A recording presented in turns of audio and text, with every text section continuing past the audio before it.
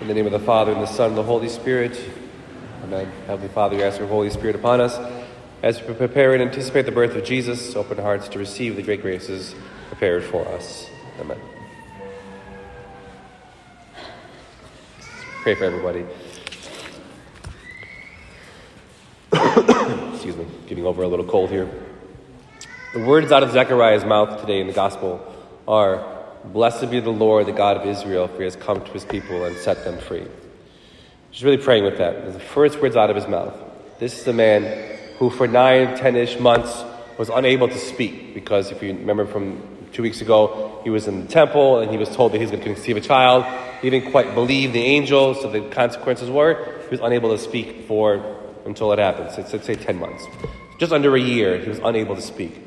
And then after all this time of not speaking and just listening to the world around us, to his wife, to the family, to all these people in the world, when he first was able to speak, his tongue was loosed and he spoke, "Blessed be the Lord, the God of Israel." He chose to use his first words to praise God. He took the opportunity that was given to him to praise God in all these times of reflection. And I was praying with that, sometimes it could have happened in his life, in theory, I guess, that the opportunity, once he was finally able to speak, he could have been angry with God.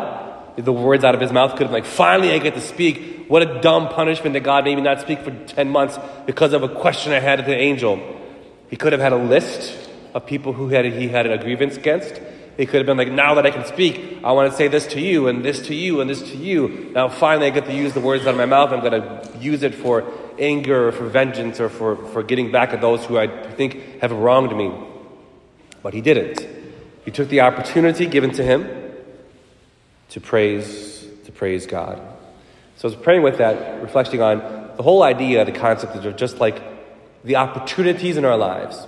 Because life is just one big opportunity, but in general, there's different times and opportunities.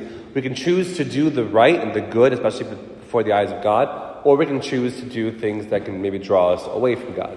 Plenty of examples. Think of the whole Christmas season, right? All you kids are here. Kids, who's excited for Christmas presents? Woo! Okay, bunch of lying kids in the church. Awesome. So, Christmas presents are a thing, right? You have lists, you write letters to Santa, it's a thing. Now, it's just fine. Everything's a balance in life, right? You should get your kids presents. That's totally fine, and kids should enjoy the holiday festivities. But think about that, especially for you kids.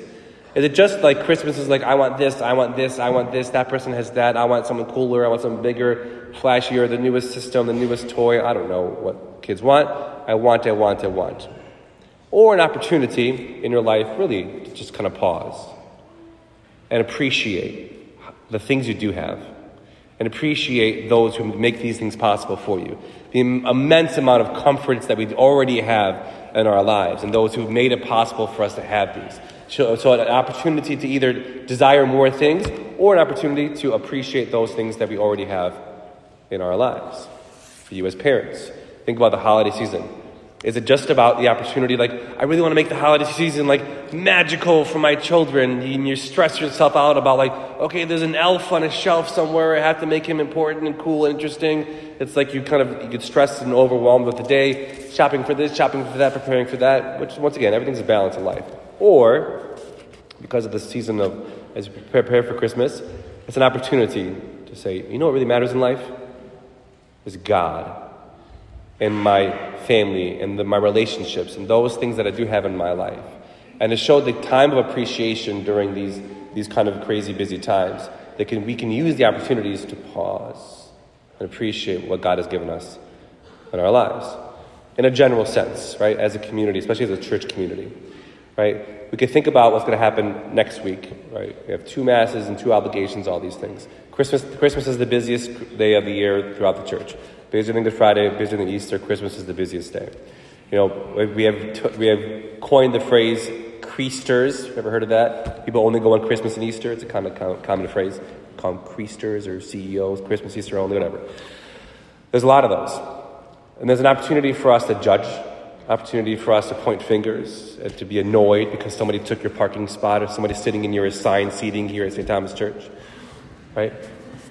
Or, right, more importantly, for us, we're at Mass on the random Sunday, third Sunday of Advent here, it could be an opportunity to to show kindness, patience, an actual authentic Christian life, that this is how we do as Christians, as followers of Christ.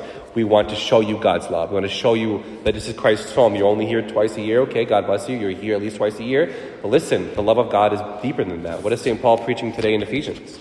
I was really drawn to this reading today.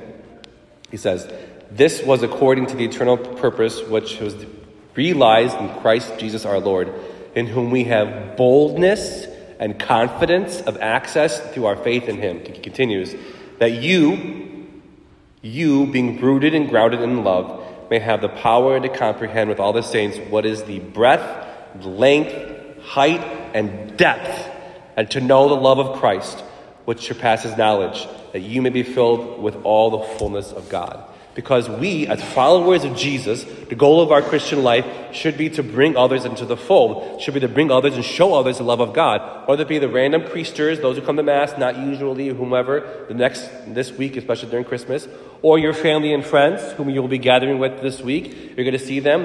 What's going to be your MO? Are you going to say, oh, did you go to the fourth Sunday of Advent and at Christmas? No, it was 2 Masses and 2 obligations. You're a sinner if you don't. You're pointing fingers and judging. Or just, hey, did you go to Christmas Mass? Wow, you even missed Christmas Mass? I love going to Mass. I love going to Jesus. I love being close to God. It brings me happiness. It brings me joy. It brings me peace. Not in a judgy way, but in a way of showing, I know the depth and the breadth and the depth of the love of God. I want you to experience the joy that I have. These are opportunities in our lives, whether it be judgy, critical, or patient, people's journey, and showing them the love of God in our lives. A perfect example of that in our families is how will we this Christmas season really make peace with those who we have a grievance with. Friend and family and relationships are very challenging. Sibling relationships are very challenging.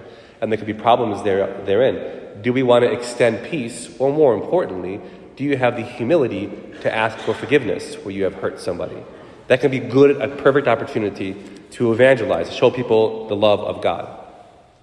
So besides the community, as kids, as parents, as a community in general, at the end of the day, the reason I sleep well at night is because every human being is responsible for their own salvation. So for you, given the opportunity this Christmas season, as you prepare for 1 week from now, to really bring in the birth of Jesus, how are you preparing your heart and your soul to receive Jesus?